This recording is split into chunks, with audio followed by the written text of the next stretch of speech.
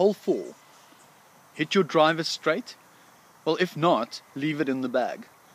A lofted wood or iron off the tee is really good advice. A hook or a slice from the tee and you're dead behind a tree. A strategically placed bunker guards this green. Play this hole with extreme caution. As accuracy is important and scoring par, you can rightfully say Amen.